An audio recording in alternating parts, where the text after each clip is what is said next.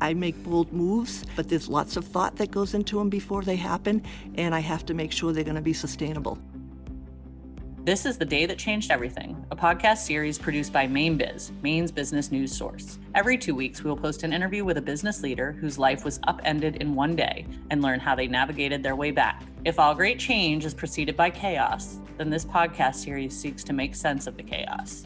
The Day That Changed Everything is sponsored by MTI, or Maine Technology Institute, Norway Savings Bank, and Vistage. This is not business as usual. Now more than ever, the Norway Savings Business Lending Team is here to help make sure you're still able to do what you do. But let's face it, this is not an easy time. We will get through it together. It's a great comfort seeing the business community in Maine rallying around one another. It's our job to rally around you. Norway Savings. Live your life in color. Hi, this is Maureen Milliken from Mainebiz, and today we're talking to Rachel Jackson about her day that changed everything. And Rachel, why don't you tell people who you are, just a little bit about yourself? Sure. Hello. My name is Rachel Jackson. I live in Wilton, Maine, have lived in Wilton for a long time. I am all kinds of things. The thing that runs through everything that I do is that I am an entrepreneur. I have that entrepreneur spirit. If you're an entrepreneur, you get it. There's things that you do that lots of people would think you're crazy, but it's just something that's within me. And your day that changed everything happened 13 years ago, and you bought the old Farmington Diner, which is one of those old railroad car diners that had been vacant for some time. At the time, you weren't a restaurant owner. You had no intention of buying the diner, but you bought the Farmington Diner, and that changed everything. So why don't you talk a little bit first about how that happened? Sure.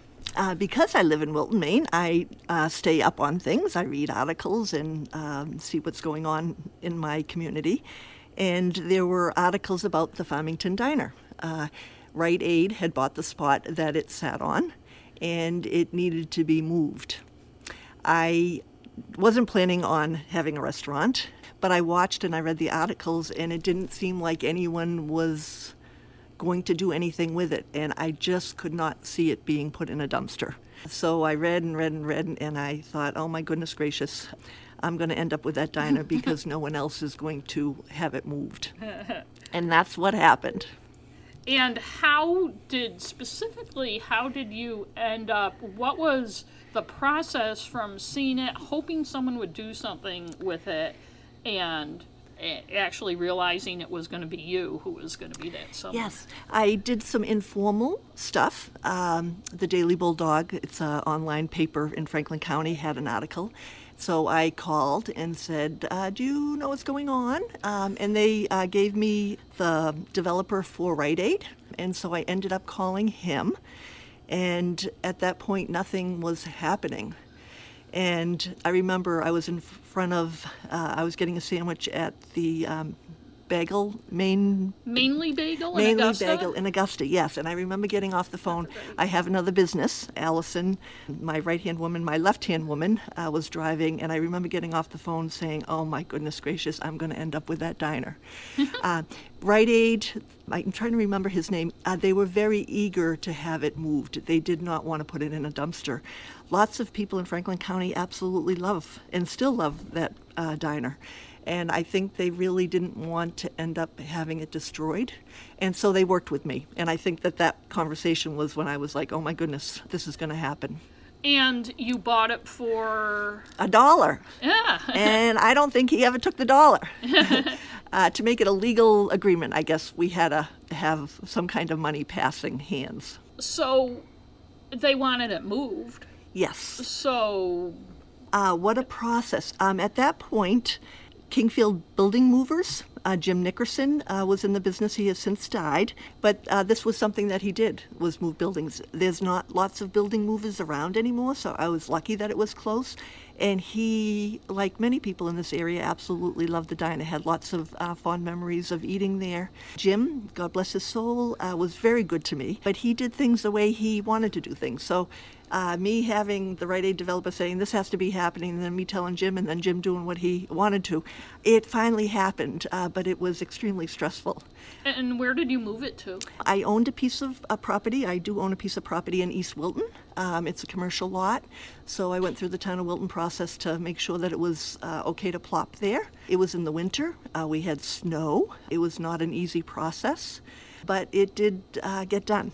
We're sitting in a restaurant, not a diner, and outside, wrapped in a big blue tarp, is an old-time diner that's not the Farmington Diner, the one you bought. Why don't you kind of bring us through what happened over the 13 years that you are now a restaurant owner with a diner wrapped in a blue tarp in your parking lot in Farmington that is not the diner you bought for $1? Oh my goodness, I can't believe it's been 13 years. It's been a crazy process. So I had the Farmington Diner moved to East Wilton. Like I said, it was a commercial lot. It could sit there. I never, ever thought it was going to be 13 years, but things take time. And can I ask, too, because Yes. I should have asked this earlier, did you have any restaurant experience when you bought the diner? Yes, you would think I would know better. Years and years and years ago, I owned a restaurant in Rumford Point, and then I owned one in Newry, Maine. It was a long time ago when I was young and crazy. I don't know what happened. You think with age I'd get a little more wise. Actually, for me, it wasn't the restaurant bug. It was a diner bug. I just feel like it's part of our history. The Farmington Diner had been sitting in that location since 1963, and people absolutely loved it. The stories that people have shared with me. So for me, it wasn't so much a restaurant, but that it was the diner. Right. And that's what has kept me going on this project. And so you were with a diner on your property in East Wilton, possibly some neighbors not happy about it being there. Oh, yeah. And what was your plan? My plan, I got it moved. It's always been to get it up and running as a diner. The location in East Wilton did meet the commercial requirement. I actually hired John Turk, architect in Portland, who started the process with me, and we looked at having it in that location. I did run into the NIMBY, the not in my backyard problem. That really wasn't what stopped me. Some of it, here I am, I have another business, family, all kinds of things going on, so of course life was busy. But location. It was on Route 2, the Golden Route, they call that, but it was a little out. That's where businesses tend to land. The Golden Route, because it's extremely expensive. You pay for the location. I would think particularly between Farmington and Wilton, it's the main way to get west and east. It really is the only way to Yes. get east and west. Yes. And I live in Wilton. Every day I would do that route, going to Farmington. My other business is in Farmington. And every day I would watch to see what would go for sale on that road. Were you just looking for a lot, or were you looking for a building? Did you know what you were looking for? I was looking for whatever I could do that I could afford it, because it's so expensive. So I did that for 12 years. And I actually ended up buying something else. It was a brick house on the highway. I think it was on the market probably for 3 days, and I put an offer. The advantage of doing it every day is when something comes up, you are ready and you know. And that's just down the street from where we are right now. That is down the street from maybe 0.2 of a mile. Right, so it's a little brick cape. Yes. But did it have a lot of acreage with it? 3 acres. Okay. And so the plan, I started working Larry Garou from he worked for the Small Business Administration through Androscoggin Council of Governments. He was a huge help to me. We started working with an engineer to set up a site plan so that we could put the diner there. And then the Harvest House, a newspaper article, came up that they closed. The current owners were looking for someone to buy their restaurant. And that's just one of your standard kind of brick one-story restaurants. Here we're sitting in it now. Yes. Not to spoil the surprise for people, but they probably figured it out. Yes. It used to be a Goodwin's. I think there were lots of Goodwin's. Ice cream? Ice cream, yes. Yep. And then it went through a couple other ownerships. And then when I bought it, it had been the Harvest House. And when was that? I started talking with them in 2017. Okay. Larry, again, being such a good egg, he did end up retiring. I think after me, he had enough. I said, Larry, let's go and talk with Patrick and Chong. I didn't think there was any way I was going to be able to swing it. I knew that it would be extremely expensive. But I said, you know what, Larry, that entrepreneurial spirit, we don't close any doors because of money. We look at all options, we give it a shot and see what happens. So we met with them. But not to scare people too much, you do have a financial background, right? I do. You're not just throwing money out windows. I have an entrepreneurial spirit, but my other business is nonprofits, and they'll say, this is our mission, and I'll say, if you can't make payroll, it doesn't matter what your mission is. Same with me. Yes, I make bold moves, but there's lots of thought that goes into them before they happen, and I have to make sure they're going to be sustainable. So yes, it doesn't do you any good to buy a place if you can't afford it. So ultimately, you bought a restaurant. Yes. So now you own a restaurant. I do. Yes. And that would have been, was that the summer of 2018, I think? I closed July 21st of 2018. I had vacation planned, so I took vacation. That was 2 weeks. I got my first mortgage payment, and I said, oh my goodness gracious, I better get that done. Restaurant opened. And so we opened September 22nd of 2018. Now, did you inherit staff and things from the previous owners? Yeah, well, they had been closed, but I reached out to folks that did work for them, and I have been so lucky. The previous owners, Patrick and Chong, were a huge help to me, but I also have some of their staff that chose to join me, which has been a huge help to me. And we've been at it now for 3 years. Great. Okay, and we have to take a quick break to hear from one of our sponsors. As the CEO or owner of a small or mid-sized business in Maine, you've got the weight of the world on you. But what if you didn't have to go at it alone? What if you could journey with an elite team of peers who've got your back and an experienced guide who knows the lay of the land? With that level of support, how far could you go? For more than 60 years, Vistage, the world's leading executive coaching and peer advisory organization, has been helping leaders reach new heights. Learn more at Vistage.com. That's VISTAGE.com. It made me sick to my stomach. Here I am trying to save these things, and the whole front side with the windows just was destroyed. Hi, this is Maureen Milliken, and we're back talking to Rachel Jackson about how she bought a diner for $1 13 years ago, and it changed everything. What was going on with the diner? Because by this point, you had 2 diners, right? Yes. Now, how did that happen? I have a diner problem. Yes. Well, when I met with John Turk, we looked at the Farmington Diner, and because it had been used, it was old, late 1940s, early 1950s, authentic Mountain View diner.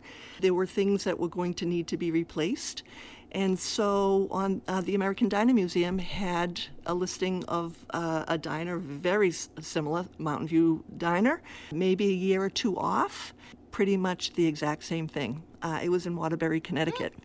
So, being the entrepreneur that I am, not worrying about all the reasons why I can't do this, I reached out to the American Diner Museum and ended up with the diner that was in Waterbury, Connecticut. You ended up with it, but you make it sound easier than it was, right? Oh, my goodness. So how did the Waterbury, Connecticut diner get to Maine? Again, trying to find someone who moves these things. This isn't something that really isn't necessary anymore. And what I've heard is a lot of the old-timers that used to do it have retired or died. So I found Mel in Pennsylvania. American Diner Museum with some help to connect me with him. But this wasn't just 5 miles down the road like the Farmington Diner. This one was in Waterbury, Connecticut. It needed to go, so it was in Connecticut we needed permits. It needed permits for Massachusetts, it needed permits for New Hampshire, and it needed permits for Maine. And then when it landed in Maine, it was on a Friday afternoon in the summer. Guess what? No moving any oversized items on the Maine Turnpike in the summer, so it had to sit for a couple of days, and then finally on a Monday, on a very rainy, dreadful day, we had it moved. And where did you have it moved to? My husband at that time and I owned a piece of property in Jay, Maine, and we had it moved there. And it sat until I could figure out where it was going to land. The plan had always been to use the Farmington Diner as the main diner and then take pieces from the Waterbury, Connecticut one to piece where we had missing pieces. Unfortunately, these diners with their draining system, it's at the top, it's on the roof. And so with the Farmington Diner, even though I had a new roof put on and I was shoveling it, the way the water goes down through the diner, some ice got in between the windows and the walls and made the Farmington Diner, the side with all the windows, basically crash. It made me sick to my stomach. Here I am trying to save these things, and the whole front side with the windows just was destroyed. I had a come up with Plan B, and that's where the Waterbury, Connecticut one that's wrapped in a blue top in the parking lot of my current restaurant is the one where we're going to use that one and then take pieces from the Farmington Diner.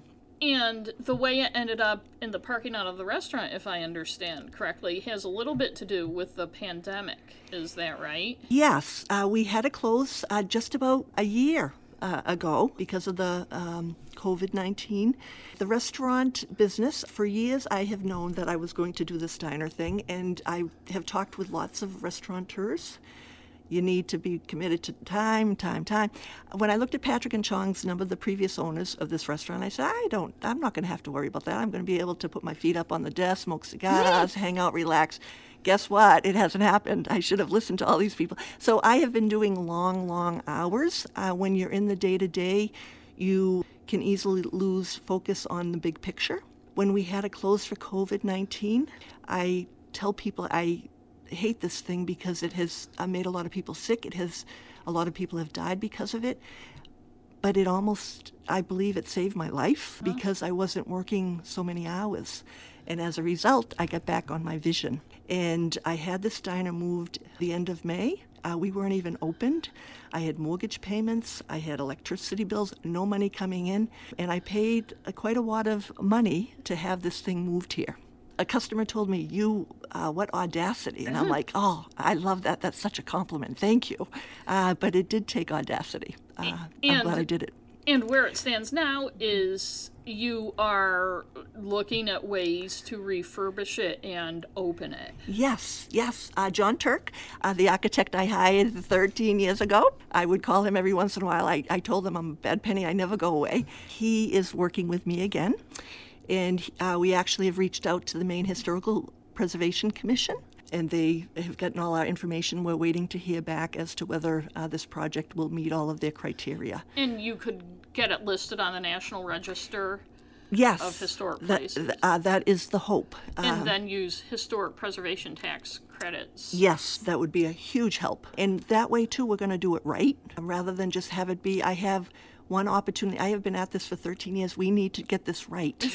And they have the expertise, so hopefully we'll be able to partner with this project. And you are looking for ways to integrate it with this, it's almost kind of a classic 1950s mid-century style restaurant. Yes, it's more like a family restaurant, I think, than a diner. Right. And we've had some challenges around that because my vision has been diner, but it's like this is a family restaurant. In fact, I think at the beginning I said we'd tell listeners why right now the restaurant is called the Farmington Din, which is D-I-N. And can you just explain that? Yes, absolutely. It started as the Farmington D ... Under all of those dots are the letter I-N-E-R. My pet peeve is these places that call themselves a diner, and they're not a diner. And there was no way I was going to do that. So right now, we went from Farmington D to Farmington Din because the diner is here. We have two more letters under those dots, E-R. And once that diner gets set up, we will become the Farmington Diner. That's great. And I'll look for that sign to change. Yes. And know that I can come sit at the counter and have a soda with you. I would love that. And we have to take another break. When we come back, we'll find out if there are any lessons learned from buying a classic, dilapidated diner or two and changing your career trajectory over 13 years. But first, we'll hear from our sponsors. Mainers have an unrivaled work ethic, an endless supply of ideas, a boundless energy to create, and the perseverance to not say it's done until it's done better than it was before. Which is why the Maine Technology Institute was created to support, nurture, and invest in those qualities, and make Maine a place where ideas and people can thrive. To see how MTI supports innovation, go to mainetechnology.org. That's mainetechnology.org. Stick with it. Don't give up. Keep at it. Preserving our history is important. Hi, this is Maureen Milliken again, and again I'm talking to Rachel Jackson. And before the break, I probably sounded a little glib about your journey, but I think it's a really compelling story with the bigger picture is that you followed a dream at a time of life you probably could have taken an easier path. And that's something people can either maybe relate to or run screaming from. But you're in a totally different place now than you were 13 years ago, and you're in your 50s, I think we can say. 13 years ago, you saw this diner for sale. What lessons do you think people can kind of take away from this? Everybody isn't going to run out and buy a diner, I don't think, but people do have Farmington Diners in their lives, maybe. And so what have you learned? What would you do differently? What are the real positives from it? Are there any negatives that maybe if you had to do it again, you'd do differently? I don't feel it was a choice for me. Once I heard the story, I just couldn't see it being put in a dumpster. So people say, wow, that's amazing. Oh, no, well, and some will say I'm crazy, which is absolutely true. Again, that's all part of the entrepreneurial spirit. But I say go for it. It hasn't been an easy process. I think what I've learned, when I had the Farmington Diner first moved, there was a lot of hoopla, a lot of positive people sending me stories, stopping me, wanting to share what they remember about the diner. So I was kind of blown away when there all of a sudden were these negative Neds. And I was younger then. I was 13 years younger. And it really took a lot of my energy. I don't know if I second guessed myself again because I don't feel like it was a choice for me, but it made it more difficult. Now I say bring it on. The advantage of getting older is you get wiser. And I do listen when people are negative, even with the restaurant. I try to see if there's a trend. So is there something we can fix? Or if it's just one person out of the blue, I'll listen, but it doesn't necessarily mean that they're right. So I say to folks, if there's something that's going to bring you joy, you go for it. Even if it's difficult, even if it's hard, stick with it. And some of why I want to bring back the diner is there was this, people absolutely loved the place. They have stories to share. I've got a couple here that I love to share. You got a lot of correspondence, right? Oh, I remember when goodness. I did an article on this, I think it was June of last year. It seems so long ago. You had a pile of letters from people. And can you share some of what they said? Yes, absolutely. I've got a couple here. This one, hi Rachel. I grew up in Farmington, and Stewart's Diner was there in the 50s. A lot of us teenagers would go to dance at Stanwood Park on Saturday night. Then we would go to the diner for hamburgers afterwards. I have never had one that tastes as good since then. The secret was the celery salt that he put on the onions as they were being grilled. Yes, we don't have that technique yet. Maybe we're going to have to change that. And then another story, my memories of the diner go way back to 1962. After being told by my mother that if I didn't want to wear used clothing from the old South Church rummage sale, that I'd better get a job. So I wrote to Augusta and got a work permit and began to work for Stewart's Diner, then known as, at the ripe old age of 14. I can remember as the evenings progressed and business slowed down, I would do my homework in a different corner booth. I was then finally able to buy my clothes new from the Sears catalog. These are stories. Now I said to my wait staff, we should get t-shirts. I don't know what's happening because she doesn't fill us in, but people are constantly asking about the diner, where we at, what's going on. Lots of excitement about it. That's good. And if you could talk to your 13 years younger self, the one who first saw that the Farmington Diner needed to be moved, what would you tell her? You're out of your mind. But I knew that before, so it's all good. Stick with it. Don't give up. Keep at it. Preserving our history is important. Yes. And you can do this. what I loved about the Farmington Diner from stories that people have shared with me, people would come together even though they were from different backgrounds. There were lawyers, there were people that worked in the woods, there were people that didn't work. They would all come and sit together, and they got along. That's absolutely what I want to create again. It's community. There wasn't all this divisiveness about who you voted for, and the fights and all of that craziness. So my hope is we need more of this in this world. Now, do you feel having that diner covered with the tarp out there, has that created any of that feeling that you're hoping will even grow once you have it open? Yes, I giggle because that top reminds me of a yacht. When they wrap the yachts, Yeah. It's like a boat. It has cost a lot of money, but it's all going to be worth it. And the plan is in the spring to get the ball rolling so we can cut that top off when all the snow is gone and make it so that it will be a place where people can gather and be with family and friends.